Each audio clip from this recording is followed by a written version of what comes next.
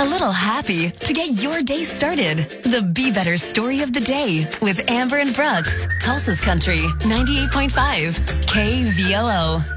Bob and Nancy are married. They were celebrating their 67th wedding anniversary. Impressive. I mean, that's crazy. I once dated a girl for 67 days. Just want to throw that out there. I was waiting for 67 hours, maybe minutes. Yeah, the days I know. really threw I need me to be there. impressed. Continue. Yeah. Okay, so Bob's wife, Nancy, was placed in a home a couple of months ago. But he has been by every single day to see her. Now with the coronavirus, he has been banned from going in for the next 30 days. Oh, right, yeah. And their 67th wedding anniversary came about.